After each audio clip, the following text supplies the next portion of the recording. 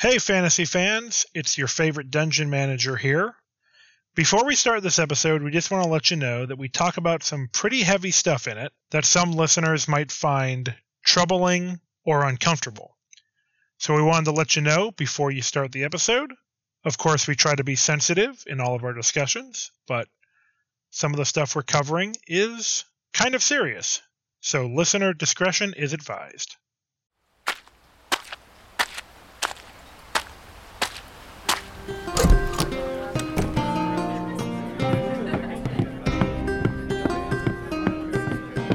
Hey guys, have you heard about this Maleficent lady?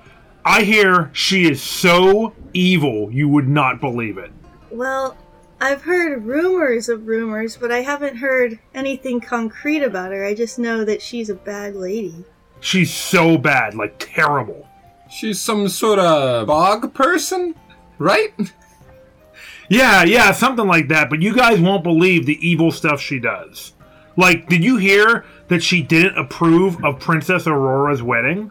Yeah, but I heard that romance was poorly planned out and executed. Yeah, celebrity weddings can be sort of problematic, I hear. Yeah, okay, but then when she went to the castle, you won't believe what she did. She got so mad, and she, got all, charged up with her magic and everything. Right? Did she, lash out? Did she hurt anybody? No, she actually just kind of ended up leaving without doing anything, and then, I hear they shot her. Oh. Wow. That sounds like a strange plan that is poorly written. Defund the royal guards. Okay, but then, you know Queen Ingrid, right? Maleficent turned her into a goat. Actually, that sounds like an improvement. I didn't vote for her. You know, hearing all this, I honestly don't think she seems so bad. Why do they call her the Mistress of Evil? Oh, because she dresses all in black. Oh, okay, enough said. I get it. I just got chills all over my whole body.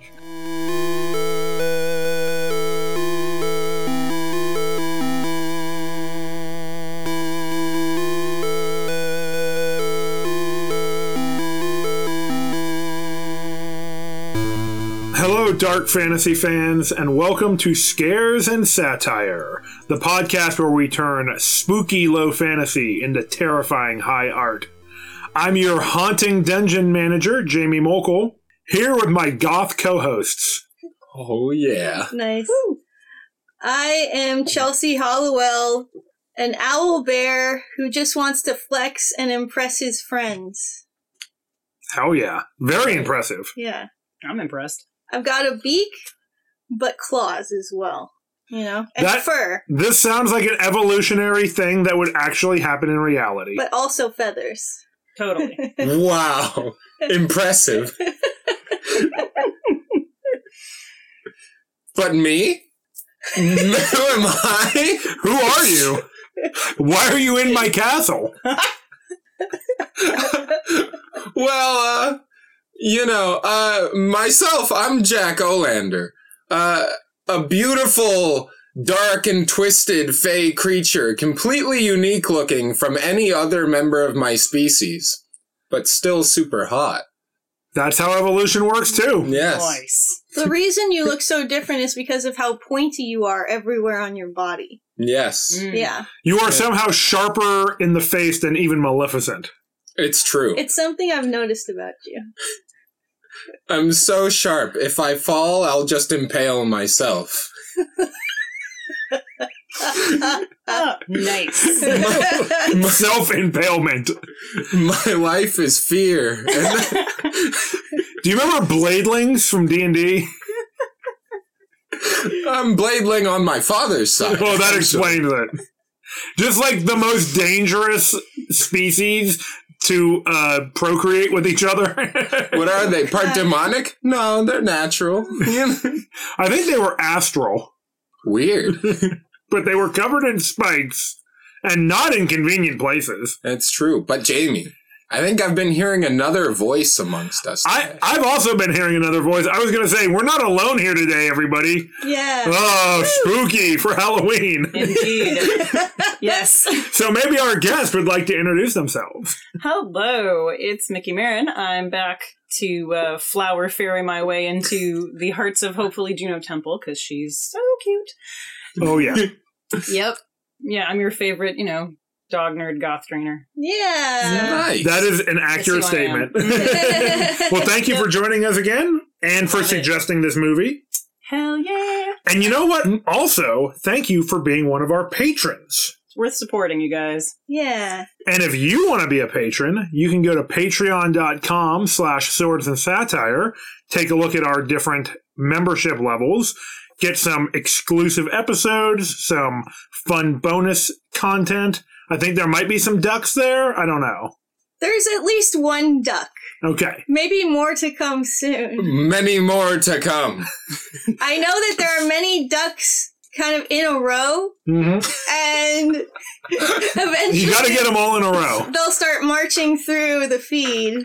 They're in production. Insidious. Production? Yes. You have no idea as a listener how many ducks are just waiting to come into your life. You had no way of knowing. But the only way you get to see those ducks is if you become a patron on Patreon. That's right. And you also would get to vote on the movies we watch every month, which is cool.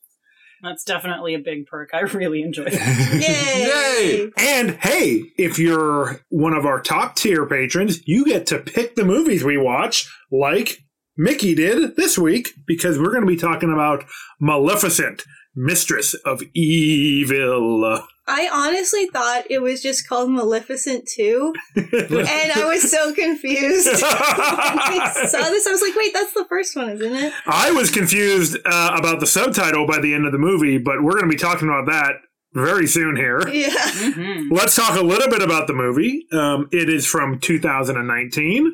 The thing was that they knew they were going to do 2 when they did 1, right? Oh. Okay. It's the same writer. Yes, which is interesting.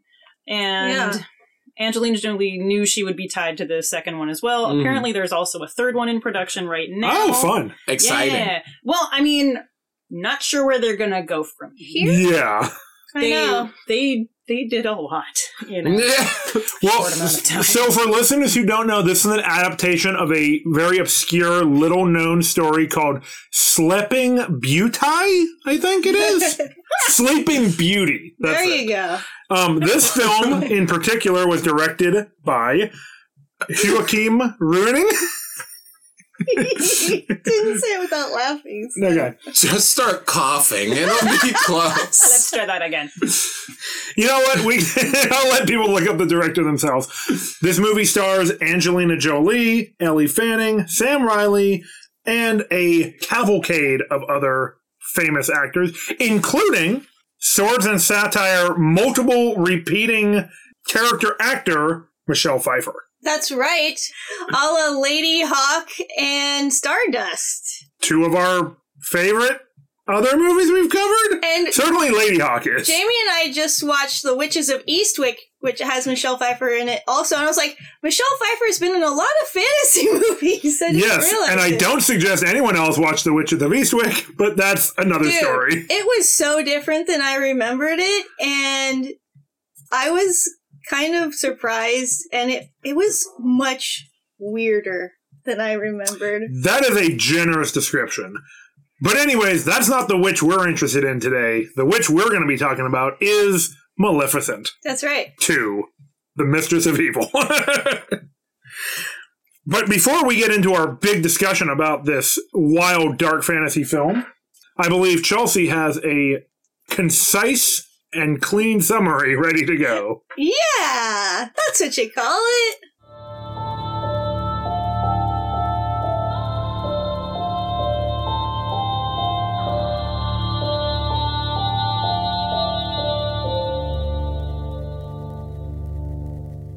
Okay, so surprise, surprise, Maleficent is cast as the villain in this movie again. Is she?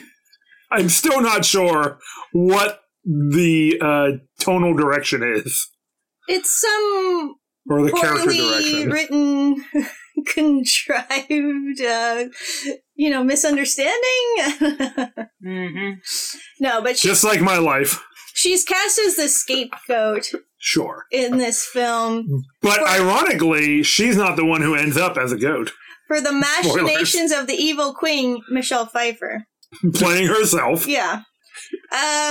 Aurora is now queen of the Fey Forest, or the Moors, as it's called. So, Seriously. in an unearned romance, Philip proposes to Aurora, and she says yes right away. Chelsea, it's a fairy tale.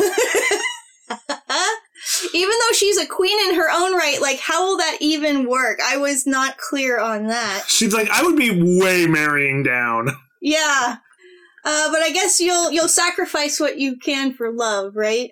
That's what I've been told. beautiful. So Aurora and Maleficent are invited to a royal dinner in Ulstead, where Prince Philip lives with his parents.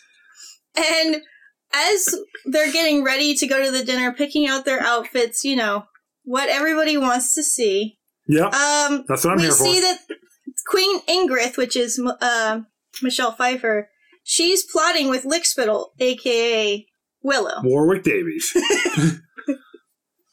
Another beloved swords and satire icon. Fantasy Avenger gone bad? Dun dun dun. Not clickbait.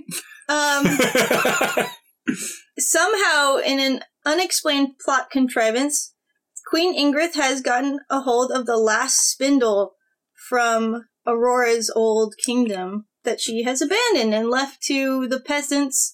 Actually, she left it to the people to rule, so I guess it's a communist utopia? One hopes. That is the film that I want to see. Agree. I know. The implications of Aurora's old castle being like left to the commoners is wild, and I am here for it. Yeah. I know. That is seriously the movie I wanted to see. I feel like we're going to be rewriting this one. Number 3. Looking forward to it. Maleficent, the darkest evil person ever, and it's about this communist utopia in the castle. Which honestly, I think Disney would make that with that title. So Yep. look at these villains working together in a worker-owned co-op. So Queen Ingrid kind of manufactures this loose rivalry with Maleficent, and she kind of like goads Maleficent into attacking people, and then paints her as the villain, and seems like the King John has been injured, and Maleficent flees with Diaval. Oh, Diaval, you sweet raven prince. Then the queen's gender-neutral hench person shoots Maleficent in the back as she's trying to fly away. Dick move. Yep. Mm-hmm. And Maleficent wakes up in her cave home with the other dark fae like her. She's not the only one. She has been saved by Connell. That's right, the leader of the dark fae. I mean, I feel like they're more of a democratically run Dark they've Fae got, like, Council. a board of directors kind of thing going on. Yeah.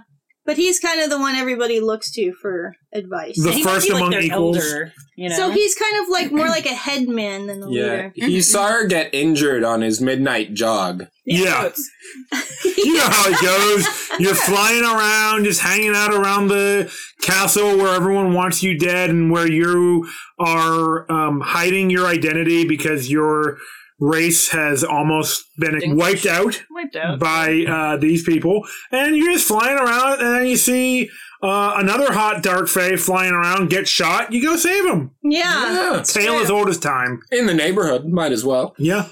So this is also where Maleficent meets Bora. He's kind of a hot-headed dark fae who wants to wage war against the humans that honestly want to wipe out all fae, so he's got a point. Mm-hmm. Yeah. A hot, dark god with a dark side. I mean, I feel like Bora's a little leathery. Yeah. He's got a craggy look. He's a scaly. Mhm. But he seems to be Maleficent's type. Oh, totally. Yeah, Oh, yeah. no. Yeah. She's They're- totally into leather. Absolutely. They're making yeah, and they're making eyes at each other the whole movie. If this were a different type of movie, they would have boned down for sure. Mhm. If this were the movie we wanted it to be, is what you're saying. Yeah. We want to know how this happens with Dark Fae. Like eagles in the sky. Yes. It's exactly like that. Oh my god. They do it while they're flying. I thought of them more like the Na'vi from Avatar, but also good. But They they're are. eagles, though. Yeah, They're yeah. eagle people. You're right. You're not wrong. She also gets to see the remains of the Phoenix, which is the progenitor of the Dark Fae in this cave. Yeah, it's really too bad that this kind of large community of people never reached out to Maleficent before now, but what are you going to do? Yeah. Yeah, I was wondering that the entire time, but we'll get into that. Connell is trying to convince Maleficent not to wage war against the humans, and I don't think she sees a way around it because she wants to protect the Fae from total annihilation. So it's totally understandable. So the Queen Ingrid invites all of the Fae to join in on the royal wedding, which ends up to be just a trap for all the fairies. A classic fairy trap. What should have been a wedding day turns into a war zone against the fairies, and the Dark Fae come in to try to defend all Fae-kind, and they fight back against the humans. During this fight, Maleficent dies. Spoilers. Ouch. But we remember in that moment that just before she left the cave home, I like Cave Home. That's nice. Connell was on his deathbed, and she absorbed his energy into her forehead. And and also he was like, "You're like a phoenix," which is very subtle imagery for "you're going to die and be resurrected." Yeah, I was like, "Oh, she's coming back to life," and Jimmy's like, "Oh, right." I was like, "No, Maleficent!" And Chelsea's like, "They literally just did the phoenix thing." I was like, "Oh yeah." And so she comes back as a giant black phoenix, which is kind of awesome. And it was great seeing Goth that Phoenix. look of fear on Queen Ingrid's face as she looked at her. Chelsea's favorite part of the movie, the terror in Michelle Pfeiffer's Well, eyes. it wiped that smug fucking look off of her face. Which, Michelle did a really good job I'm with. really happy you're bringing this up. No. I'm going to get to that later. So basically, giant phoenix, everybody's like, you know what? I'm good. I don't need to keep fighting. This is some spooky shit. I really wish more movies had spooky shit happen, and then the guards who were previously following the evil queen are like, nah, too spooky, I'm out of here. Peace. Yeah. Queen Ingrid tries to escape, but she's cornered by the Dark Fae, and I was like, God, this is getting really fucking dark. It was already really fucking dark with the church scene. We're going to talk about that later. But, Trigger warning. Yeah. Mm-hmm. But then we see her being carried out by vines later on, and then Maleficent turns her into a goat with a fancy collar. And Much nicer fate. Prince Philip declares peace with the Moors. The king is restored to health, and they do get their little wedding after all. Their fucking little wedding. Yeah. On the battlefield, surrounded by corpses, Yep. Yeah. they are wed. Snake, do you believe that love can blossom even on the battlefield? And I'm still left with all these questions about the implications of this union, and if Aurora is still going to be the queen of the Moors, or if she's going to forfeit that. I just don't understand what's going to happen. Dual citizenship. Easy peasy. Aurora's just going around ending monarchies. Yeah, right? Yeah. She's, Oh, man. yeah, that's it. She's probably just going to bring that communist utopia stuff to the Moors. And to Holy Ulster. shit. I would She's going to love be like, that. John, fuck this. Taking them out from the And he's just like, I can't argue with that. Yeah, exactly. What argument are you going to make? Come on. He did tell her he loves her for herself, and he doesn't want her to change. Mhm. Yes. Yep. I love it. We'll see if he holds up to that. Oh, God, I hope. Cross my fingers. Well, that's our summary, so I think it's probably time to head into the delve.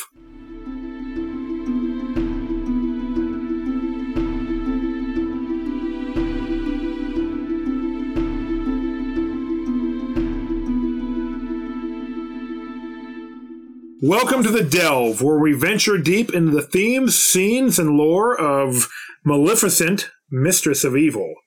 Now, I got to start off with the question that's on my mind, that everyone knows is on my mind. Where does this movie fit into Kingdom Hearts? Where is Sora? I just finished playing Kingdom Hearts 1. I'm in the middle of Kingdom Hearts 2. Maleficent's real evil in those games. How do I make my worldview work now with this movie? I think Sora in this movie, since Maleficent is a hero and like a scapegoated villain type of character, I think Sora is the actual villain. Oh my god! He I comes can't believe you're in saying out of the this. sky, Keyblade trying to assassinate Oh, Maleficent, shit. and the Dark Fae have to rally around her to fight against this like demigod who's just trying to murder all the Fae. Chelsea, this is some controversial shit you're saying, and we're going to be getting a lot of angry emails, I'm sure.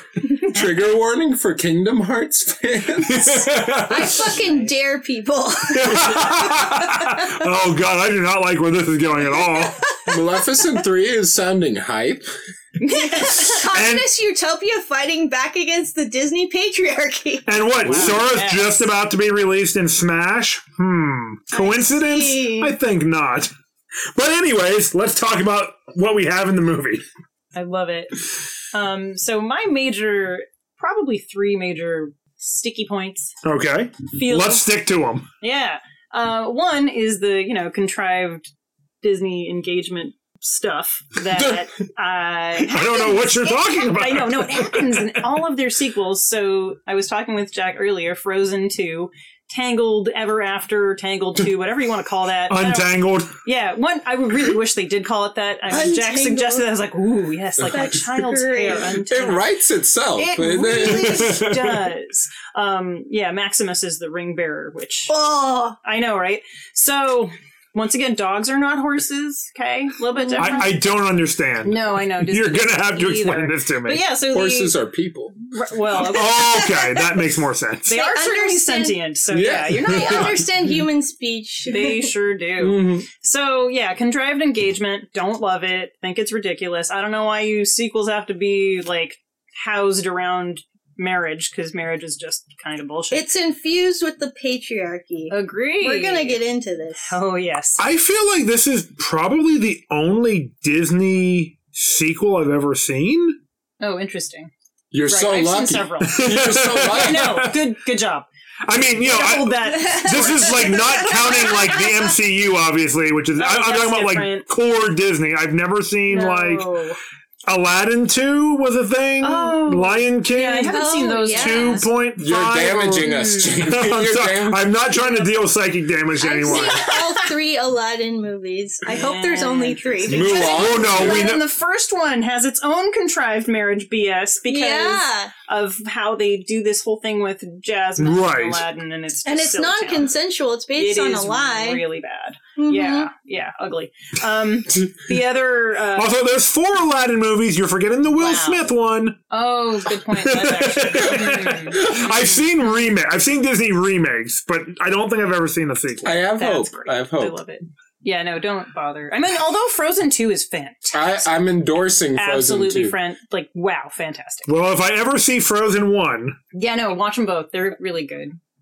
Helps if you have We're kids. going You have to no watch them choices. for the show at some Oh yeah, point. brilliant. Yeah. Oh, Yeah. it's worth doing. It's gonna. Oh man. But which one will we watch I'll have my first? kid on. let's start with that would be 2. interesting. That would be very. Yeah. Then I'll be really confused, like when I saw Prisoner of Azkaban first of Oh. all the Harry Potter movies. And I was just like, magic is a thing? Okay, I get that part. The rest of this, I have no fucking clue what's going That's on. Great. Mm. It's also so dark. You can't even tell what's going on. So what's your, Very true. Yeah. It's an audio. It's an audio drama. movie. You're not wrong. Okay. It's like speaking of Pontypool. dark. Ooh. Hey.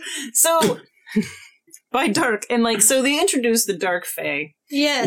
Yes. This is how they bring in the diversity, right? So between 2014 and 2019, there was some awakening going on. And Much to the chagrin of certain corners of the internet. yeah, sorry guys.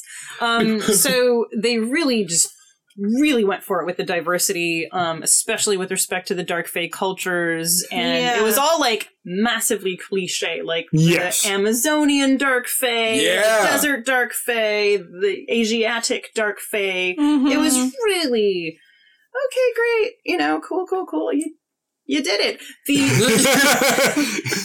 But they Good also job, just Disney. kind of brush by all of it. It's like, They look, do. they are there.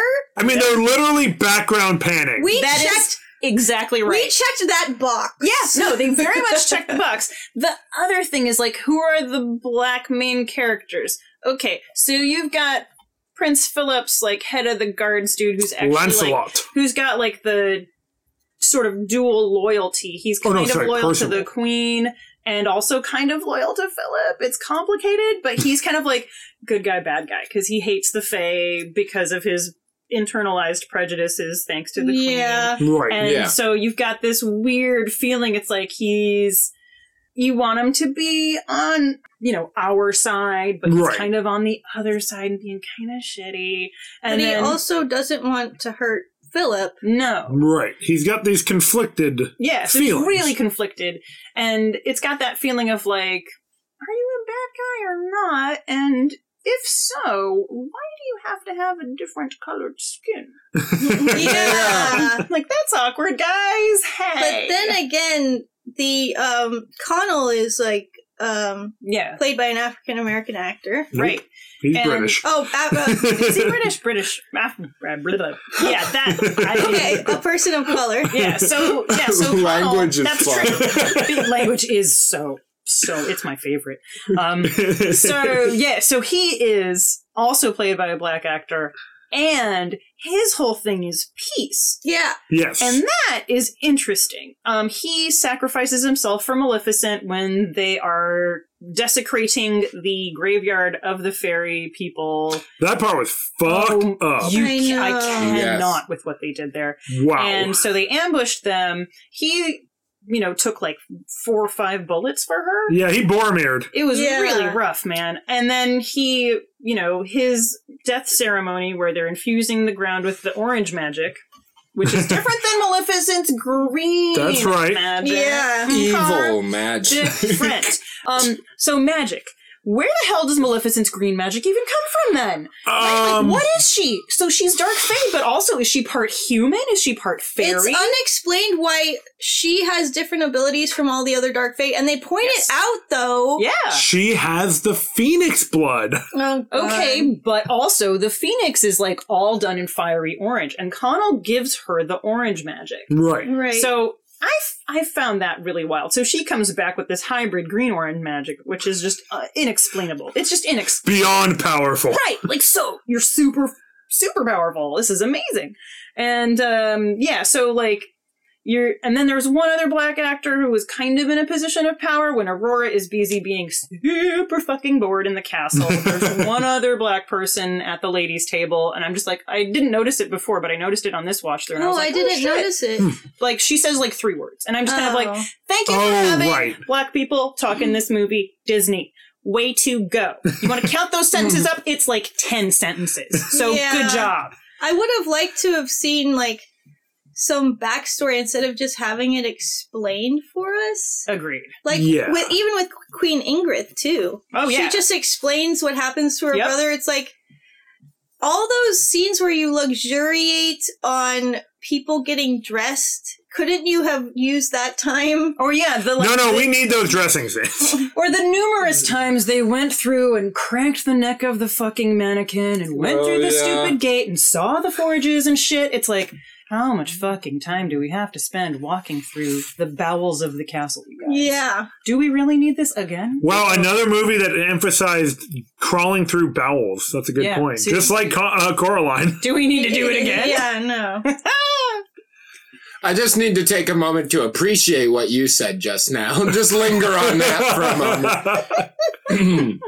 But also, crawling through the bowels was also something they did a lot in the first movie. When it came to the forges, when he was like, make more iron for the castle. Yes. And then they just forged, a ton of swords and glued them all over the castle. And then, I actually did watch that part of the movie because I was like, wait, Prince Philip, that's not the same guy. And I wanted to just double check my shit. And, Maleficent's, just doing the limbo through that shit. And it really fucking didn't work, Stefan, okay? Yeah. So it's consistent. Yeah. I was thinking about that again, though, and thinking about Maleficent in that movie and this movie, and thinking about her journey she's gone through. And it's she was just chilling in the moors. The humans living her best life, trying to come in to take what they have. The humans keep thinking that the creatures in the moors have all these resources that they're not sharing, and that they're just letting the humans die off. It's the typical colonizer mentality. Mm-hmm. It really reminds me of... Look at these people just wasting all those resources. Excuse me? It really reminds me of the history of this land, with the European colonizers coming in and needing help from the indigenous peoples here to get through the winters and shit. Mm-hmm. Oh, they absolutely just fucking died. And then, by the 100. I know. And then they get that help, and then they're like, cool, thanks. Now we're going to take all of your stuff and kill you. Mm-hmm. So thanks. That was great. And I feel like it's the same exact mentality with the humans to the Fae in this setting. I think it's similar. There's also more of an isolationist thing, though, where they don't even interact for the most part. The way that the humans describe their animosity towards the Fae is we were looking at them living a good life and we hated them. It's that seems like a lot of your own problem. Seriously. And they also don't understand the biological differences between Fae and humans, because it's not like the Fae are growing crops. They're fucking plants. They use the fucking sun. Okay? This guy's a fucking tree. Yeah. You can't mesh similar worldviews. Yes. It's the natural world in this setting is infused with magic, and human civilization, human settlements, they've kind of, by blighting the land or manipulating the landscape, they've taken away the magic. Mm-hmm. Yeah, so, humans don't have any, spell casting magic. They have the magic of true love, we know. Yeah, that's true. But it's by exploiting the resources rather than living in symbiosis with your landscape, you are taking away the magic that exists inherently in nature. And so it's humans are kind of creating the situation that it causes their own suffering. So, relatable. Sadly relatable. Yeah. I mean, related to how the colonizers treated the native people of this land, we can get into some of the more genocidal aspects of the movie. Right. Yikes. And let's just do it. Let's just do this whole thing. We gotta rip this Band-Aid off. Seriously. Jump into the pool. Doesn't love a Holocaust Band-Aid. Jump into the gene pool, because this movie has some horrifying eugenicist and genocidal implications and content. It's really rough. So trigger warning. Yeah. So as a child of Holocaust survivors. Yes. My dad is the child of Holocaust survivors. I'm the grandchild of, Holocaust survivors. Okay. So that is basically my life. My dad saw Finding Nemo with us and was like, "It's a Holocaust movie. Look, the Barracuda's coming. It's like the Gestapo." And oh my god! Oh wow. Yeah, that was a thinly veiled metaphor. Yeah, we should have your dad on the show with us to talk about some movies. No, fortunately for you, I'm here. So this stuff has been on my mind since my dad got some new Holocaust-related information told to him, and it's fascinating stuff, in our family history. But if you watch a bunch of fairy people getting shuttled into a building where they will be gassed by absolutely deadly death dust that is mixed with the grave flowers plus iron dust, which I'm gonna tell you makes no fucking sense at all. It's magic. Why does it work? Death mixed with super death, right? Super death dust. I mean, it's if somebody made a bomb out of the bones of your Yeah, Ancestors. and also That's included some badass. Saren 4 gas. Super. Yeah. Just real quick tangent. I don't want to take away from your point, Mickey, but just that we are talking about the grave desecration again. And again, this reminds me of what is still going on in this country. Yeah. With the shell mounds and everything. Oh, man. The mass graves. Yeah. Yeah. Oh, and also just historical sites of indigenous peoples and their sacred spaces like graveyards or other sacred spaces are constantly under threat or even just destroyed so that we can build malls or another corporate building. Yeah, or another fucking parking lot. Yeah. Just insanity. And we also deny Native peoples the rights to their ancestors, to have choices about what happens to their ancestors' remains after the fact. So that's also really bad. Luckily, a law was just passed in California that legitimizes indigenous peoples' histories and stories as evidence of their right to claim their artifacts and ancestral remains. Before, it was only the scant few written historical texts, but now oral histories are also included in the possible evidence in California, at least. Hopefully that'll inspire other states to do the same. We'll see. Yeah. I mean, everyone loves California so much. But we are often the state that passes laws that fuels those laws being passed in other states. Mm-hmm. Right, setting precedents and being the pioneers. It's an avant-garde kind of a space, California. Yeah. Anyway, back to the church. No, yeah. So as they're going into the church, there's also this really troubling, but I think believable thing going on in the background where the humans are like, oh, why do they get this special treatment? Why do these others get to go in when we good humans don't get? And it's this haunting echo creepy. of real world racism. Yeah, it's definitely, it reminded me of, Holocaust images and movies like Schindler's List. It just really reminded me of that a lot. Not your go-to kids movie. Not so much, oddly. Schindler's List? Yeah. Although I did actually watch that right when it came out, so I was a kid. Yay. I mean, I super cool. I read my first Holocaust book when I was 10. Oh I've been hearing about it since a very super young age. So. I get that. Yeah. Yeah, it's a lot. Makes sense. Yeah, so watching it, I was just choked up and really had to remember to breathe. It was really difficult. Watching the Ent-like being sacrificed themselves. Right. Yeah. I was crying basically when that happened. That was so the hard. trees. They were the best. They were so beautiful. Leaf. And then Leaf. yeah, Leaf the tree, man. When the blue fairy Flittle, when she goes and sacrifices herself, at least she had the fortitude and the mental strength to do that, but it reminded me of all of the stories where our elders sacrificed themselves so that children would make it out, so that there are stories upon stories of mothers holding their young children in firing squads at mass graves so that maybe their baby wouldn't get hit and would make it out. There are stories of kids who survived like that and made it out.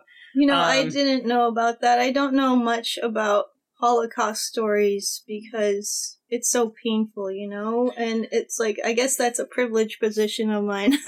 Yeah. But I'm glad that you can be here to share that, and it's so tragic to hear about that happening and people being in that situation. I have this big savior complex. I wish I could just go back and save all those people, Yeah. And that's what I think of when I hear that kind of thing. And I know I would love to go back and save all those babies. Oh man. Maybe it sounds kind of naive, but it's just the way my brain works. I want to remind listeners at this low moment A Disney movie has brought us here. Yeah. Yes. Serious. Also, Disney ads. moms could take a note from that example you just gave. Not a Yeah. very Disney moment there. Oh, yeah. I just wanted to also say, like, the first movie has this theme of sacrifice and love kind of intertwined as well. And you're giving me a new perspective on that because I remember in our first discussion of the first movie, I was critical of that theme. I was making the point that I don't like not just Disney movies, but other media as well. Love and sacrifice often go hand in hand, and I just don't always think. I think that is taken to the extent that it's kind of toxic. Mm-hmm.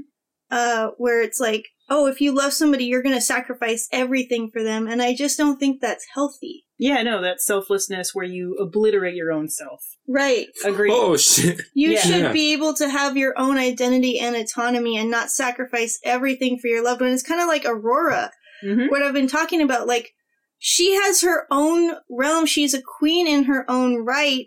And then she's marrying Philip. She's just going to live in the castle with him. Is she giving up everything? Yeah, speaking of like triggering as a mother, watching Maleficent get just horribly triggered by Ingrid's claiming Aurora as a daughter. Yeah. That's why she got up and was like, oh, hell no. Right. Yeah. That's Yeah. why she was upset, because she was basically having her daughter stolen from her. Well, it's also, that brings me back again to the indigenous people's experience Yes. here, where their children were taken away. It's like, oh, you're light-skinned, you can pass. Right. Or also Right. Aboriginal Shit. peoples in Yep. Australia. Oh, It's like- yes. Oh, we're going to take you and put you in this boarding school and try to force you to be white. You can't speak your language anymore. We'll Mhm. beat you if you do. And it's like, it's the same thing with Queen Ingrid. She's trying to claim Aurora and like basically reincorporate her into the human society Mhm. and basically undo her identity as the Queen of the Moors. That's right. Yeah. Yeah, that Absolutely. aspect and that storyline is actually kind of what I wish the movie had focused on a bit more, rather than kind of spreading it out to be like the mother-daughter relationship between Maleficent and Aurora, but also we're going to go meet Maleficent's people and find out who the Dark Fae is, because everything Disney now has to be an Yeah. origin story. Yeah. It's like, no, like, I want to see more of their mother-daughter relationship. I want to see more of Maleficent, like, coping with this, because most of the movie they spend separate, Aurora Yeah, and they do, Maleficent, they do. and it kind of makes it feel like they set up this really interesting plot at the beginning, and then we go in a completely different direction that, like, by the end I was like, oh, right, there was these scenes where, like, Maleficent was really upset about Ingrid claiming Aurora as her own child and stuff, and, like, Yep. these feelings, and then that all seems to get thrown out the window because now she gets shot out of the sky. Now she's meeting the other Dark Fae, and that becomes the big plot point and the big end game of the movie. Right. And I mean, it's not like Ingrid doesn't want to kill the hell out of all those guys. too. Sure. I mean, she floods the sky with pink death dust. And Oh god, I hate pink death I know, dust. it's so Pissed bad. me off. Super gross. And it just like evaporates them out of the air. Yeah, it's horrifying. And it's, oh god, it's so horrifying. The imagery of the fairy deaths is also like haunting, It's where they become terrible. like They plants. become the plants that they are alive from. Right. And- Every time it yeah. happened, I felt like I was dying inside. Oh god, yes. It was just, oh, yeah. It was very traumatic to watch. Yes. Every time I was like, no! Oh my god. When Lickspittle had that little, like, daisy fairy, Oh, and the, he, the poofy dandelion? the little Oh, dandelion God. guy, I Yes. was like, no, stop! No, That was That- horrible. That scene is really strange, the way it's coded. Yes. Because there are 3 little fey creatures in jars. Lickspittle or Poop Dribble or whatever. He has to select one of them to execute in front of the queen, right? With this new super death powder. Right. And 2 of them are named characters. Well, Yes. they're No, there's Characters were- Pinto, and there's the mushroom child who we see get kidnapped in the beginning of the movie. 2 we Yeah. are familiar with. And the Right. music is tense. Like, oh, someone's gonna die. And we're like, Wait, well, and we know. Real quick, Pinto is like a hedgehog fairy or something. He's so cute. Yeah. Yep. Baby Sonic. You can have them. I don't want them. Jack was haunted by Pinto's existence. I was throughout the pissed entire off. film. I love the chirruping way Pinto communicated. Yep. But Oh, that was cute. No, when he says, Yeah, he was kind of cute. Or she? I don't know. They. Well, anyway, there are these 3 little fae. One of them's gonna die. 2 of them we're familiar with, and the music is tense. And then Lickspittle reaches for the one we aren't familiar with, and the music is like, well, I guess that's okay. Well, also, we see Pinto, Very like, Disney. ducking, and then, of course, Lickspittle pulls out the Daisy person. Yeah, and then... Or Dandelion. And then executes the Daisy person, and we're just like, oh, yeah, that's pretty bad. But it wasn't one of those 2. But it wasn't one of the 2 that we've established emotional bonds no, with. it was really like Mickey's gonna barf bad. Okay? yeah. That's But, how bad it was. You know, for me. that kind of brings me back to my point about the human aspect of the movie that gets blown up into this big war. It's like, we've built these emotional bonds with, for, you know, as much as Jack hated Pinto and like the little mushroom child, like we felt for them, and then they show this horrible death of this unnamed, unknown character. Yeah, that's very Disney of them. Just like they set up this human relatable story of like, oh, this mother having her child taken away, and then it becomes a war. And it feels so disconnected between like where it starts and where it ends that it really takes me personally out of the more human aspects and the emotional aspects of it that I thought were much stronger in the first movie, where it was a lot more about, there was a war scene in that one, of course, but it wasn't like the culminating moment of the film that was like the 3rd act finale. Mm-hmm. And this movie like brings it up to this like huge scale where we're just seeing literally death. Like countless murders taking place on a battlefield. Just horrifying. And like at that point, I'd completely forgotten that this started out with about a relationship between a mother and daughter, like still dealing with their complex relationship because of how they came together in the first place. It did make it very disjointed, the storytelling. Yeah. It's like either this is a war movie or it's a coming of age or a life stage movie. Like, which one is it? I mean, it could be. I mean, a war movie can be a coming of age movie, but it jumps so hard. I don't think they earned it. And like, we only get like why it's happening from Ingrid giving expositional dialogue where she's like, oh, I set up Maleficent. I spread all these rumors. It's like, well, you're just telling us that though. Yeah, way to call yourself out as a complete bitch. Yeah. Damn! This movie is over 2 hours long. They could have, in the intro somewhere, instead of just explaining that Maleficent was the villain again, showing it happening like through rumors going around. Like, that would have been so much more interesting. Our intro bit to this episode does a better job of establishing her backstory than the movie does. The backstory about Ingrid spreading rumors about Maleficent. They could have started with Ingrid and her brother starving. All I'm saying is, I know we criticize Disney a lot on the show. If you want us to write your next movie, we will do it. We will sell out in a heartbeat. Disney, you got the money. Give it up. Yeah. Let us help you. This is for you. We literally rewrite scripts for a living. Right? I have a degree in creative writing, Disney. A good degree. It's a degree. Wow. I'm impressed. You're hired. Yeah. But back to the Holocaust. Thank you. Words that have never been said in I feel like the history of humankind. Nikki finished. Yeah. Like, once again, hard to breathe. Seeing the launching of the exploding gas bombs in the sky and the vaporization of troubling the Dark imagery. Fae, that was hard to watch. The fact that they turned into piles of ashes was really rough on me. Yeah. Yes. Yeah. That actually tormented me, but not for the reason of its amorality. Mm-hmm. But, okay, let's just set the scene for the viewers. Let's let them relive it. Yeah, good times. The kingdom is this city is essentially square-shaped, right? Yeah. The Moors are facing one direction, which is where their enemy lives.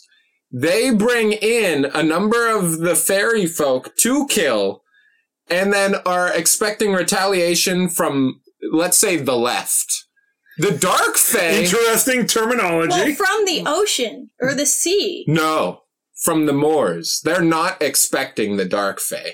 No, Right, they don't know the Dark Fae exists. They That's don't know true. the Dark Fae exist. They know there's one other besides Maleficent. They should be Right. expecting an attack from 3 sides because they're a square. 3 of the sides of their city are surrounded by the Moors, and then one side faces the sea. This is basic medieval city logic. And all logical and laid out perfectly, right? And I need you as a listener to understand one of the sides is facing the ocean. Yes. The Fae don't have boats. Nope. They don't know about the Dark Fae. Nope. The Dark Fae army shows up as a surprise attack from the ocean, and they say, all according to plan. I hate it. And they have all of the, catapults full of the super death powder facing the ocean already. And they have these kites that have the death powder prepared around that side of the walls, which they release to catch the Dark Fae. It was perfectly strategized for this specific Yes. aerial attack. That they could not have possibly known was coming because, again, they had no idea that any other Dark Fae even existed. This is untrue. Let me tell you what happened. So, I didn't catch their name, but the... Oh, Gerda? The Gerda? hench person? Yeah, okay, the gender-neutral hench person. Gerda. When they were looking through the microscope... not microscope. Telescope? Thank you. Yeah. The opposite of that. Yes. When they were looking through the telescope The to macroscope. see Also possible, I was thinking yes. to see what was happening to Maleficent, they saw Maleficent fall into the sea, and then another Dark Fae come and save her. That's right. And Yeah, there's then 2. They reported that to the Queen, Mm-hmm. Queen Ingrid. Yeah. So they could have suspected there would be more if there's another one like Maleficent. Yes. Yeah. But it's a big stretch to think that there would be that many No, because there were coming at them. thousands. Yeah. Yeah. The only absolutely. other conclusion I can draw is that they were worried that this thing would be equal power level to Maleficent, Right. and that 2 Maleficents were going to come, and all of that was just for those 2. Mm-hmm. And I could believe that. Yeah, because Maleficent came the fuck back and was blowing that shit up. Yeah. And she was easily dodging all of it Mhm. just by herself. Yeah. Oh, yeah. And yeah, she did blow up almost the whole army just by herself. So it's feasible that it could have all been for 2. Yeah. Yeah, I guess, but I'm with Jack. It kind of took me out of it that it was it was an all according to plan, Joker in the Dark Knight. I knew exactly what time these people were going to be at the very place I needed them It's to the be. omniscient villain, which we hate. Yes, I can't stand it. Mm-hmm. If right before the final fight we saw Ingram just putting on Joker makeup. Okay, so I want to talk about Queen Ingrid because she makes an interesting villain. She's basically an anti-SJW villain, which I found to be pretty hilarious. She's talking about how we don't need all this PC fairy bullshit with getting along. I don't care about any of that. This is war. And she's like, peace is for the weaklings. Yep. And you know what?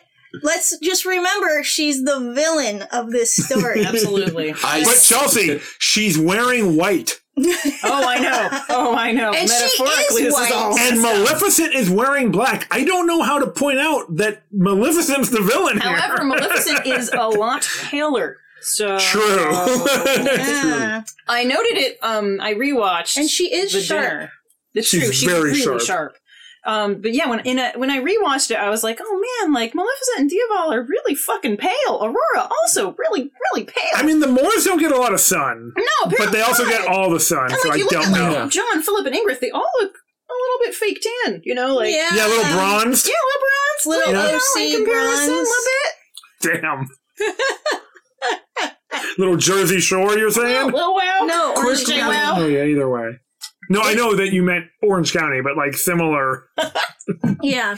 Very orangey. It's true. Yeah. Quickly touching on Maleficent's color palette. Yeah.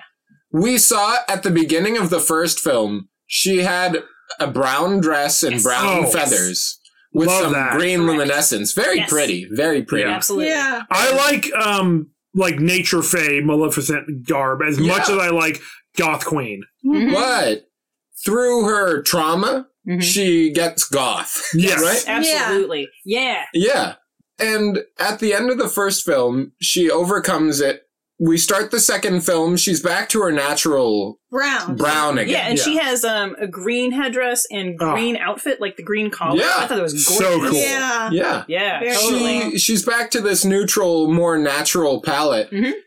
Gets pissed off again in this movie. Yep. Goes goth again. Yep. Yes, But with the also- bird skulls. Yes. Oh my god, Fucking the cool. bird skulls. Those were amazing. I was like, I Holy want shit. that so bad. So cool. Real quick though, black is also her formal wear. It's Yeah. true. Yes. That is true. Yeah. But I think I know where Jack's going with this. Well, this is sort of like a coming of age for Maleficent origin story sort of thing.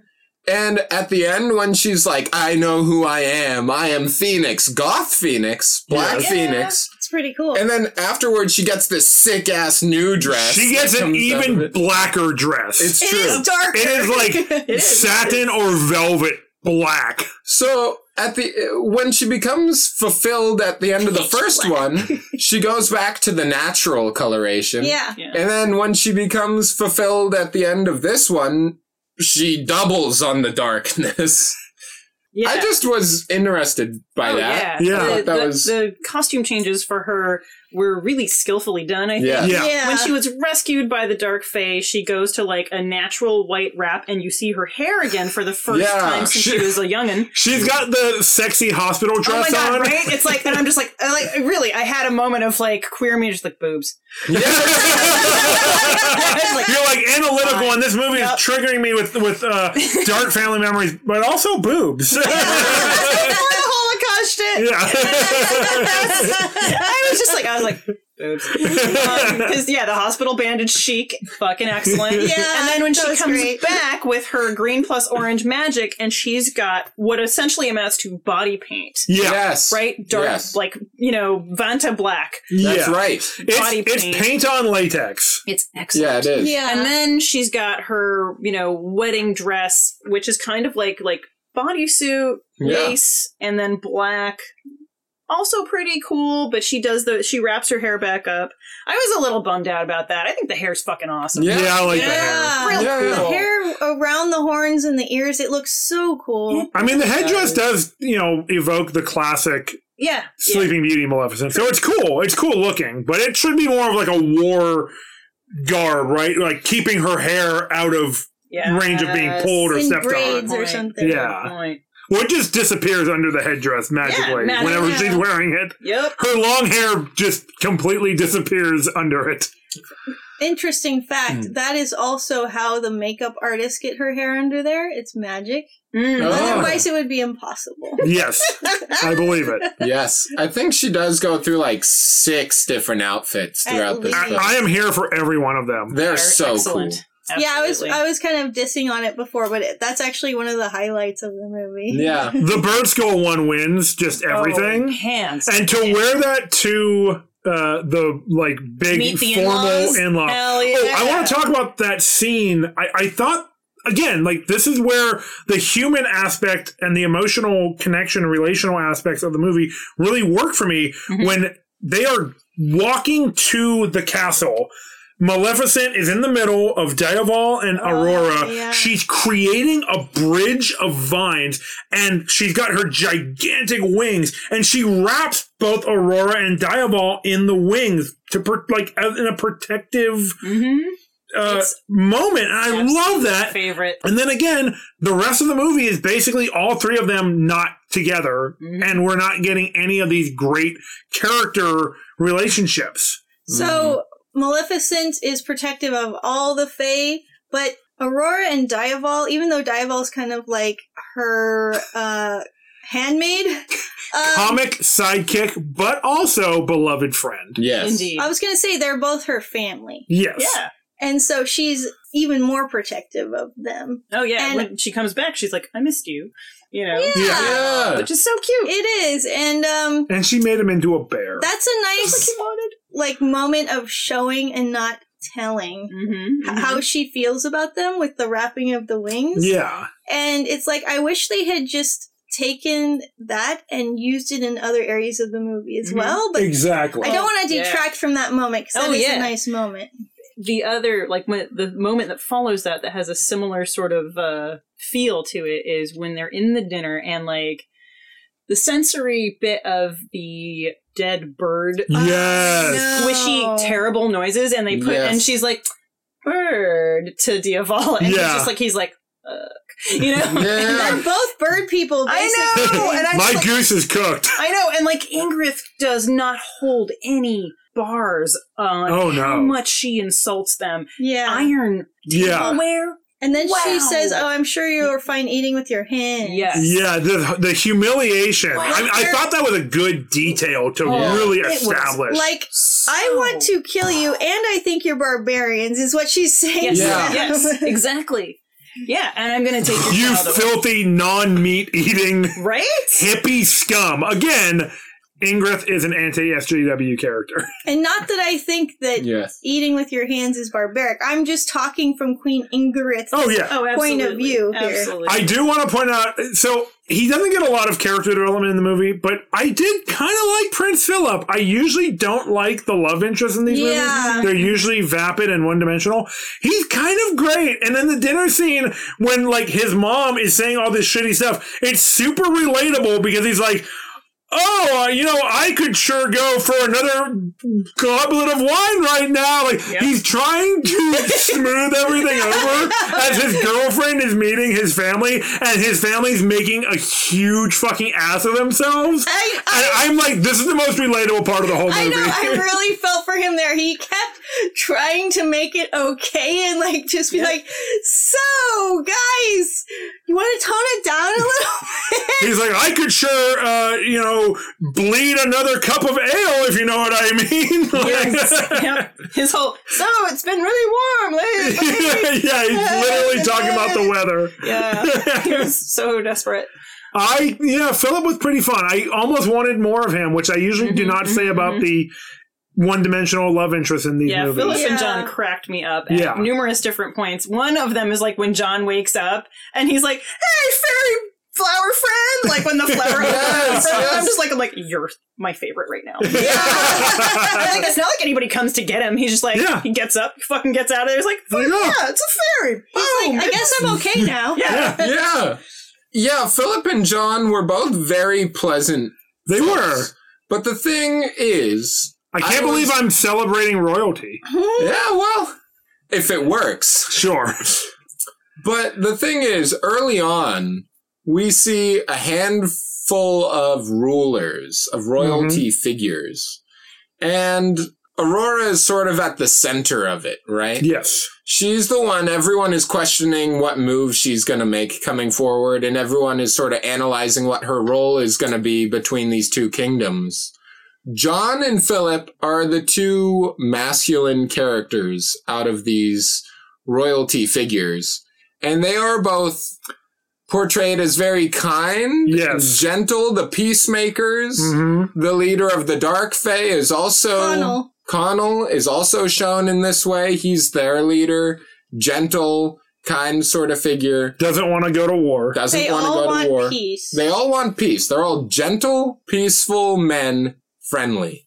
But Maleficent and Ingrid are coded as very aggressive, warlike people. And I was just a little troubled early on because at least for the first maybe half of the film, it was men good, women angry. I know, and powerful women are dangerous. Again, we're getting this again. We're not done with this one, apparently. Yeah, it gets thrown a little bit with Bora also being, ready for war. Yeah, that's true. Like Percival having this complex thing where he's the head of the guard and loyal to Ingrid and the Philip, and Aurora wants peace. Yeah, and Aurora wants peace. That's true. It's an interesting juxtaposition.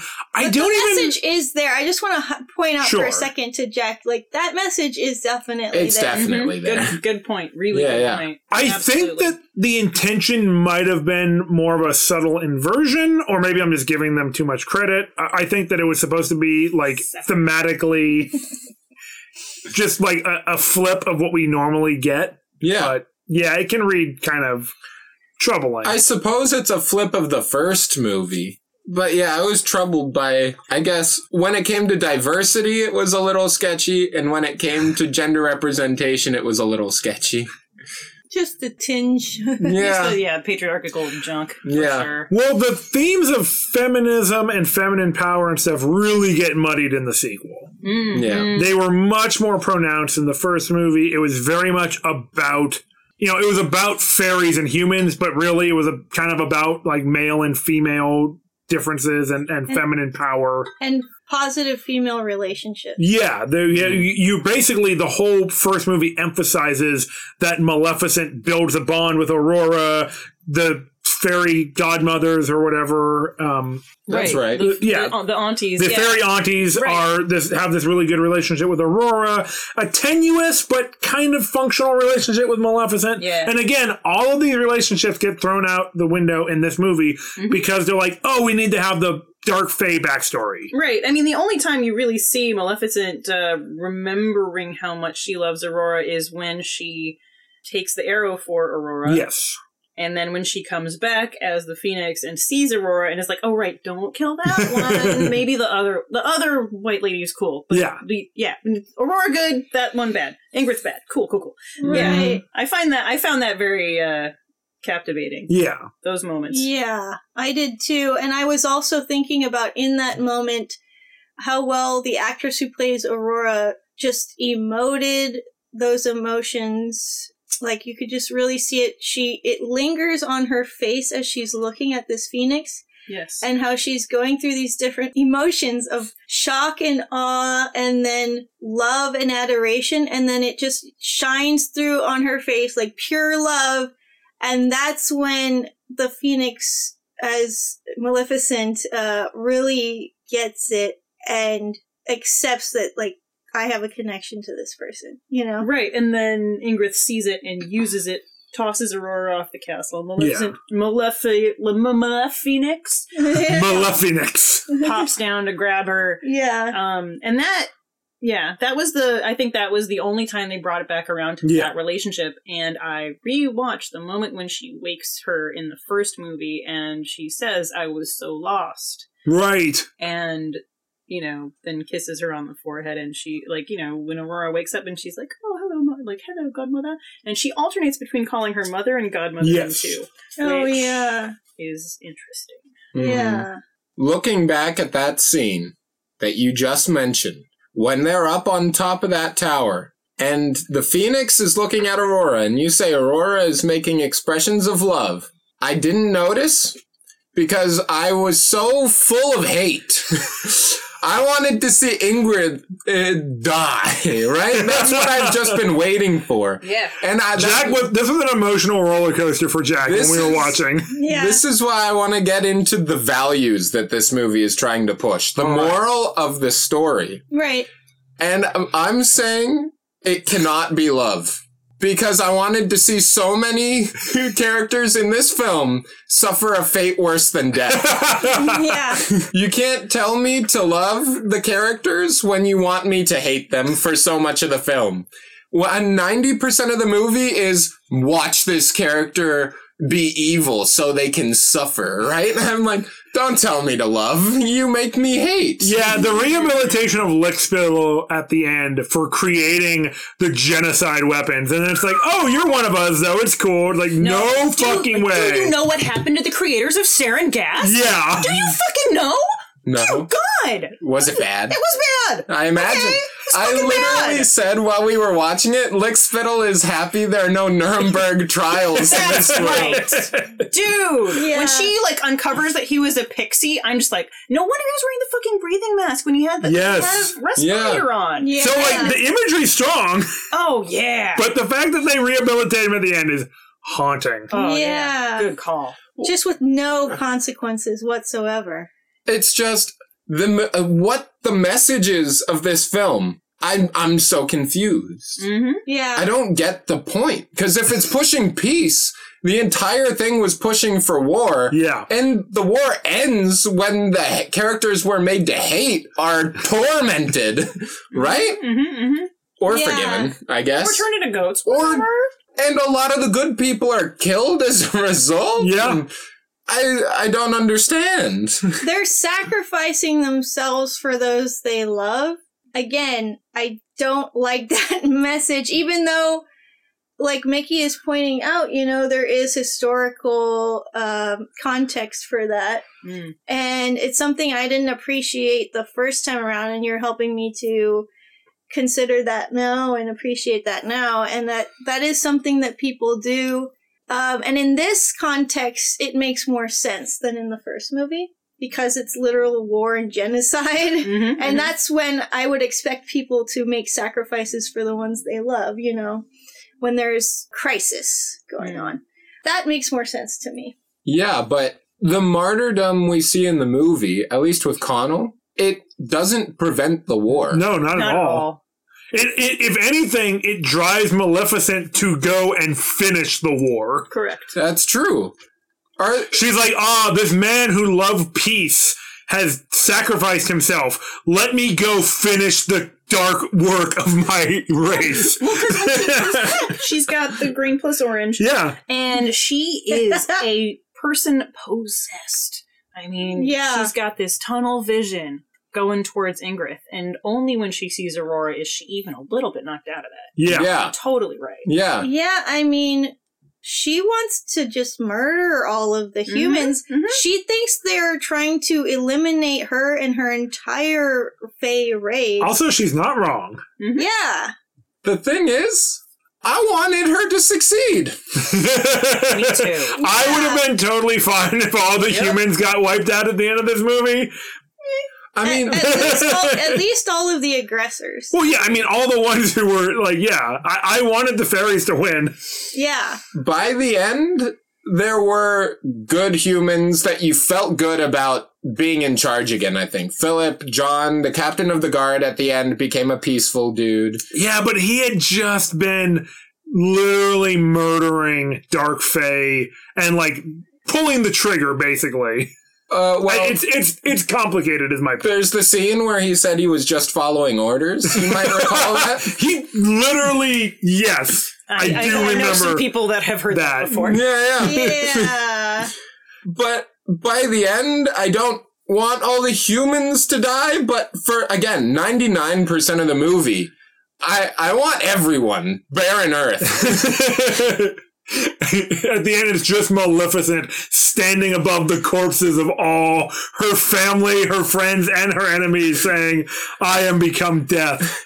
And then just doing a dance to a Morrigan. tune. Yes. I mean, she's basically the Morrigan, right? No, Like, she is. yeah. She's kind of the chooser of the slain in a deep way. Yeah, where she just flashed out a wing, and everybody's like, "Poof, we're dead." The imagery that she's kind of built off of is very Morrigan-esque. Seriously, I thought she was gonna just be the Phoenix from then on and be like this kind of godlike creature that would kind of look out for the Moors and kind of just be its protector. I didn't think that she was going to be able to turn back into herself. I didn't think she would remember how to be Maleficent. I thought she was going to stay the Phoenix for a bit there too, for sure. I thought she was being reborn as the Phoenix, and that, it's still sad because Maleficent is gone, and we have a new protector in her place that is kind of like part of her, but not the same person anymore. It's like that sad moment when Gandalf the Grey comes back, and then he just gets replaced with this completely different character. Yeah. It's kind of like, So sad. it's a kid's movie, so it's like, it's sad that she died, but she's still here. She's not really gone. They did the same thing with the Blue Fairy. Yes. They did. When the wedding is going on at the very end, the wedding is actually happening and all the fairy folk are actually there. And the other two fairies, the green and pink one, they're sitting next to the blue flower that is their friend. Which is very morbid. It still has some kind of sentience. It changes Aurora's dress to blue. Yeah, after they argue. Yeah. Green, pink. Like in the first movie. But it's like there's still some part of her there too, and they are like, "Oh, that you're right." They name her, I forget her name. Flittle. Oh, and they're like, "You're right, Flittle. That's the best color," because they are like happy to have some part of their friend there. But it's also like a cop out. They're not letting you feel the emotions that they're trying to engender. They don't give you the space to feel the emotions about things that are happening to characters in the movie. They try to rip it away from you. This is a really important point, right? Because they Disneyify the death shit. Mm-hmm. But we have deeply lost our tree fairy friends, right? Yeah. There's a deep amount of real loss that they just are just like, no, you're fine. There's one or two of them that are still alive, you know? And they don't cover that at all, anybody's reactions except for in the moment. Right. No. They don't actually address the real trauma of war. They're just like, wedding time! And I think it's something that, it's magic, it's fake creatures, I think it's conversations that parents can have with their kids about death and trauma in a safe way, and they take away your ability to experience that. Yeah, but going from a battlefield directly to a wedding field is a drastic contrast that is jarring. Wild, dude. I feel like the ending I was expecting was Aurora going back to the moors and she and Philip just dealing with PTSD. Yeah, she seriously. And Philip saying I love you, but I need to see to my people right now, and there's still a connection there and they still love each other. Maybe they it's obvious they intend to still maybe marry later, but right now we need to heal. And there's none of that. They don't give you space for that either. No. Literally, the pacing is gray filter over the entire film. It's dark. It's oppressive, right? This battle, it ends and then it's super saturated colors. Yes. And everyone claps and they smile and they're like, wedding time. And then Dark Fae and humans are looking at each other like, yeah, we're gonna fuck. They're literally clearing the corpses from the battlefield as the caterers are coming in with the wedding cake. Seriously? That is the transition we get. Plus, dude, high five. Dark Fae and some humans gonna bone. Oh, we were all excited about that. We were. Yep. I'm like, oh, look at them looking at each other. Yep. And making sure they keep those races intact. Oh, yeah, that part I know. know. Interracial. Oh, that's true. That's exactly what they... I noticed that. That's exactly what they did in fucking the last Star Wars, too. Oy vey. Yeah, so... The movie's got some off-putting themes and some disjointed aspects. Yeah, and they did a little. I mean, there are two rehashes that I feel happened. One of them is they rehashed Frozen 2's engagement bullshit, and then they rehashed Moana's Remember Who You Are thing. Yes. I was just kind of oh yeah, you know who you are, remember who you are, and I was just like. Yeah, the formulaic thing. I mean, we're hardly the first people to point this out with Disney movies, but it bears repeating when everything in Disney movies also apparently bears repeating. Yes. But okay. I just want to ask this question, especially to you, Mickey, because you brought this to our attention, but to everybody. Yeah. We're talking about how the movie uses this imagery that is very reminiscent of real-world trauma and genocide. This is going to sound weird. Does the movie earn it, or does it feel very ghoulish? Or how does it feel? Using these imageries, using these horrendous scenes like the church genocide. Yeah, the church gas chamber. It's fucked up stuff, but when you come away from it, how does it, feel in the end? Oh, man. I mean, the thing is, my ancestors were told, here's this soap, you're gonna go have a shower now. I feel as though it's entirely uncalled for. Unless you're an actual Holocaust film, you should not be thrown in a gas chamber. No, thank you. You know? No, thank you, Disney. Another aspect, another like angle you could look at this is like, why does the kids movie need the totalitarian, genocidal, racist regime in the first place? Just looking at the foundation of the film, I feel like there was like a Nazi in the writing room, just like, I know how this movie should go, wearing a hat that just says not a Nazi on it. And everyone's like, this guy's smart. I know. Maybe. I mean, I was actually thinking it's the other direction, though, where it's like using the coding of this being so bad is maybe not the worst thing to continually emphasize which side of history is the wrong side of history. Oh, that makes sense. And the methods that certain historical groups have used were bad, and we need to remind people that they were bad. Unfortunately, it seems like. I mean, there is a point. There's a resurgence of Nazis in this country. Yep. This is the subtle allusion that I'm making, yes.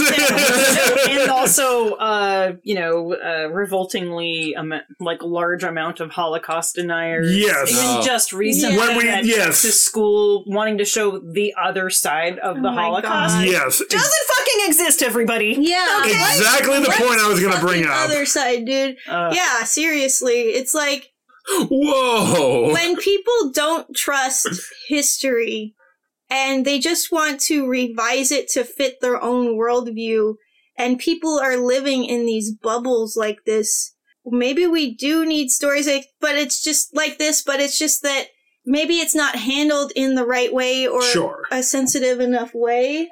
I mean, I don't know how to show that. I wouldn't know either. I wouldn't either. I mean, this just feels like a step above or a step beyond, like, the most iconic villains of, like, movie history, like Darth Vader and the actual group called Stormtroopers. Mm-hmm. Like, okay, yeah, use that imagery, like, say, these people bad. That's okay. Yeah, like, maybe that's a way that it's been done better. But, like, kids' movie with allusions to the gas chambers? Right. Maybe a bridge too far? Fucking traumatic, dude. Mm. Another thing? Yeah, exactly. Star Wars was fun. People enjoyed that. And they're like, wow, those guys are bad. Again, I wanted the entire world scorched in this movie. But, bringing that back to an interesting point, though, is the way that the First Order nowadays is like, oh, but maybe we're going to have, like, First Order rallies at Disneyland that you can participate in. And it's like, I don't know if that's a good look. Like, we have to it seems that we constantly have to remind people which side is the bad side in movies and also in history and in reality, and that sucks. Yeah, true that's pretty and dark. Really disconcerting and terrible. This movie is buck wild. So I'm on the fence where I'm like, we kind of do need to keep reminding people who's bad, and it sucks. It's unfortunately true. It's an important thing to mention. Yeah, and it's like we've spent so many years being like, well, yeah, of course everyone knows Nazis bad, and then all these Nazis are like, Nazis were the good guys, right? So messed up. Yep. It's valid. It's a valid point. It was a good one to bring up. It's a tough one. But the South will rise again. Fuck you! Yep. All the above. All right, guys, we've said a lot about this movie already. I think we can probably head into the smithy now.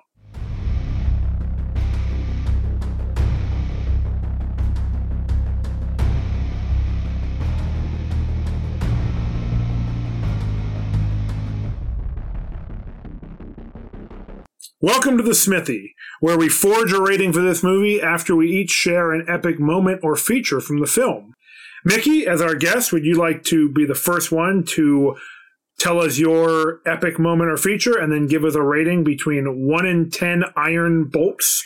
All right. So, it's a moment that you shared before, but when they're walking across the bridge. Yes. And they get to the other side, and Maleficent is like, pitchforks, humans are hilarious. And then she smiles at children and they run away screaming. Oh my God. That is my favorite, favorite little bit of the film. So that is fun. just Yeah. classic. All the smiling stuff I love. Oh, Yeah. that's just so good. And the various different, like, ranges of smiley fang face. Yeah. It's just so cute. Yeah. It's great. Yeah, so that's about my favorite bit. And then, rating-wise, oh boy, this film. I think you'll recall that I gave Maleficent 20 wings, whatever it was we Nice. decided. Oh, yeah. It was a Oh, lot of that's wings. right. All the This, wings. unfortunately, does not merit kind of any of the wings. Oh no. Oh, it's not great. So Annihilation. I know, right? Total annihilation.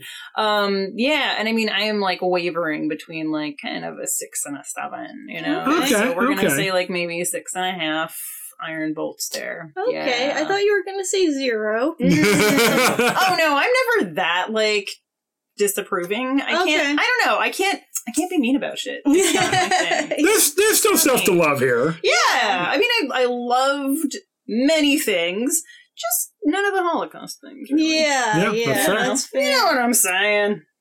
We Yeah. didn't love the Holocaust. No. We're at Swords and Satire. No. Official I'm stance, on it my was side. bad. It Yes. was good. Also, official stance, Nazis are terrible. Yes. Official. Yeah. Officially. Excellent. And when Jamie was trying to be subtle about that before, me being me, I was just like, blunt force. Chelsea does not cotton to subtlety. Not usually. I've been known to be subtle. I don't know when. Yeah, I've never seen that. Speaking of not subtle, I'd love to know your epic feature and your rating. I want to know. Out of 1 to 10 iron bolts. That's right. Yes, All right. tell We're talking us. about crossbow bolts here, just to Thank you, emphasize. Mickey. I will say mine. I'm gonna be out of job here before too long. My epic feature is Pinto. Oh my god. Controversial choice, Chelsea. I usually don't like these little cutesy characters that This are... is a lie because I'm literally looking at Chelsea's stuffed porg right now. I don't know. It's like, it's just that in the first, out of the 1,000 movies of The Hobbit, where they, 1,000 was too many. 999 was okay. it's kind of like equating it to where they have the barrels just bouncing along the river and off of the river banks, and I'm like, what is actually happening? Now I'm experiencing trauma. Barrel Rider. And this is what Pinto was doing along the river with the crown. And I'm like, what is actually happening? Yes. I hated that whole scene. It was mind breaking. Sheer mind breaking. Then Chelsea experienced Stockholm Syndrome. I think that's what I'm really getting at, that I hate.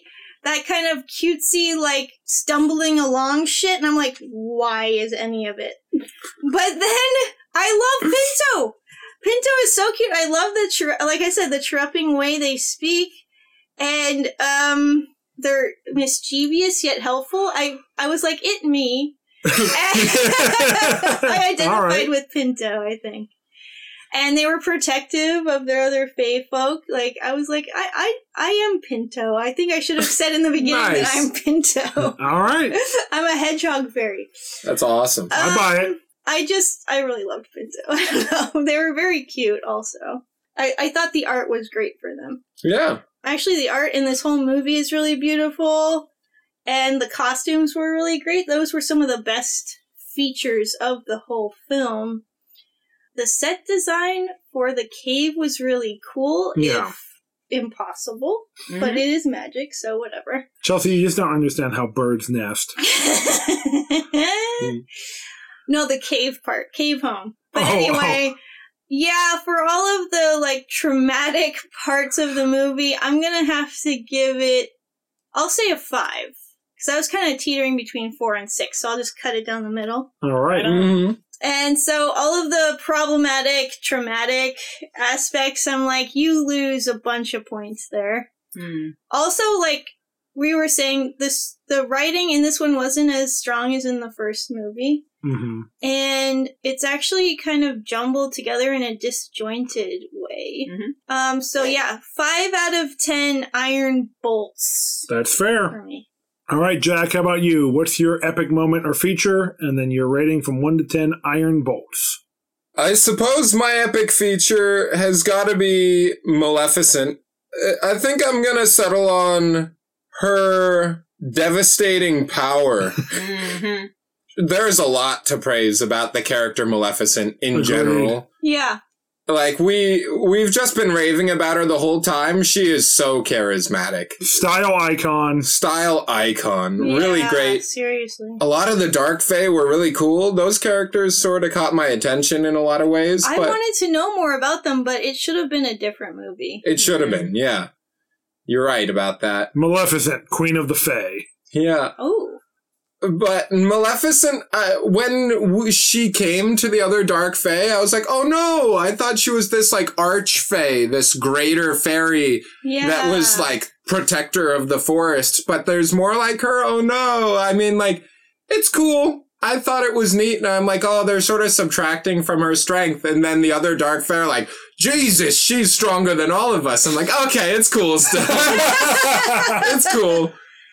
And then she gets her Phoenix transformation. It reminded me a little bit of the original Sleeping Beauty when she is able to turn into a dragon. The Phoenix is very dragon-like in its design. And Diaval got the dragon form in the retelling. So it was cool for her to get a transformation again. I just loved in the combat scenes, her flying around, exploding stone towers. She was just very cool to see, making the bridges, just her displays of power were awesome. And just real quick, I wanted to highlight her transformation is kind of like her love for her people and her daughter kind of transforms her. Yeah, it's cool. You could read that in it anyway. It's true. Also, it's black and she's goth. It's so valid. It's so cool. Yeah. I love it. And when it comes to a rating for this film, this is difficult for me. I know. This movie was really entertaining. I was on the edge of my seat for most of the film, Yeah. and I was so frustrated the whole film. I was fluctuating like crazy, scene to scene. I'm like, this is getting a good rating. This is getting a terrible rating, right? Jack was narrating his fluctuating rating while we were watching the movie, and it was great. It was just depending on how much screen time Maleficent had. And it's just, you know, I like to think I try to be an ethical person, someone with good morals, and this movie made me the opposite. At least for the duration of the watch, I was like, Maleficent, burn them. And that fucked with me a little bit. Brought out your dark side. Brought out the dark, and I didn't want that. I'm gonna give this movie 4 iron bolts. Okay, wow. Because it was tormenting.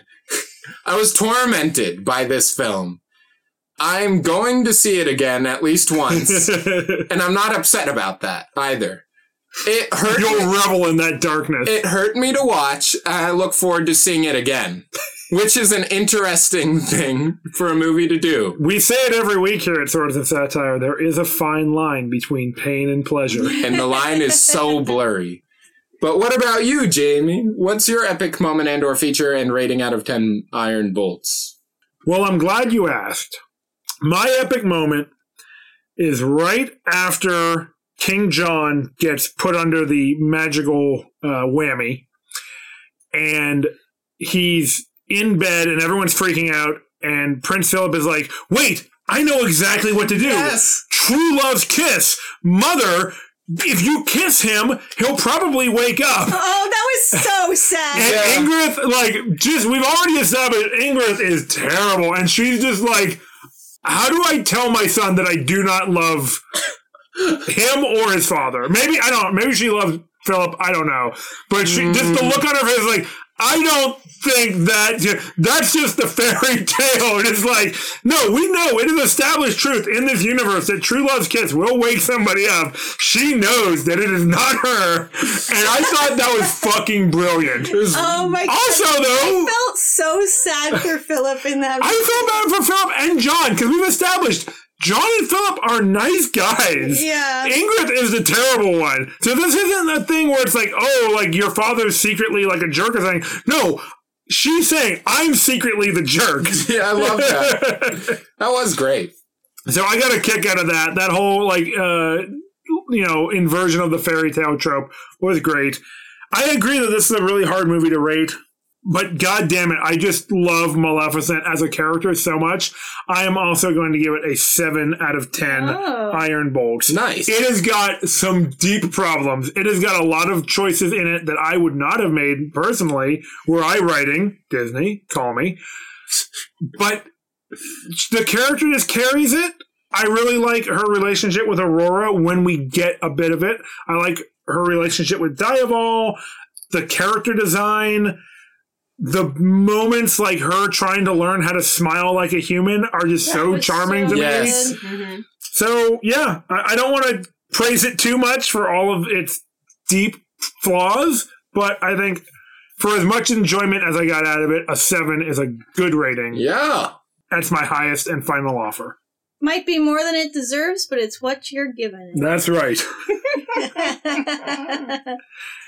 And that'll pretty much do it for us here at Swords and Satire. We'd love to thank our good friend Mickey for coming on, for suggesting this movie, and for having so much great stuff to talk about. My pleasure, the film guys. with. Absolutely. Yeah. Just a joy. Great Yes, stuff. this was a lot of fun. I was so excited. Me too. I enjoyed it. Yeah. We have to do this more. Oh yeah. Yeah. Delightful. Maleficent 3, it's in production. All right. Nice. It's gonna happen. And if you want to be super cool like Mickey too, once again, you can go to patreon.com/Swords and Satire and help support the show. Keep the torches lit here at Castle Satire and get lots of fun bonus episodes and other awesome perks of being a patron. That's true. And you could follow us on social media at Swords and Satire on Facebook, Instagram, and Twitter.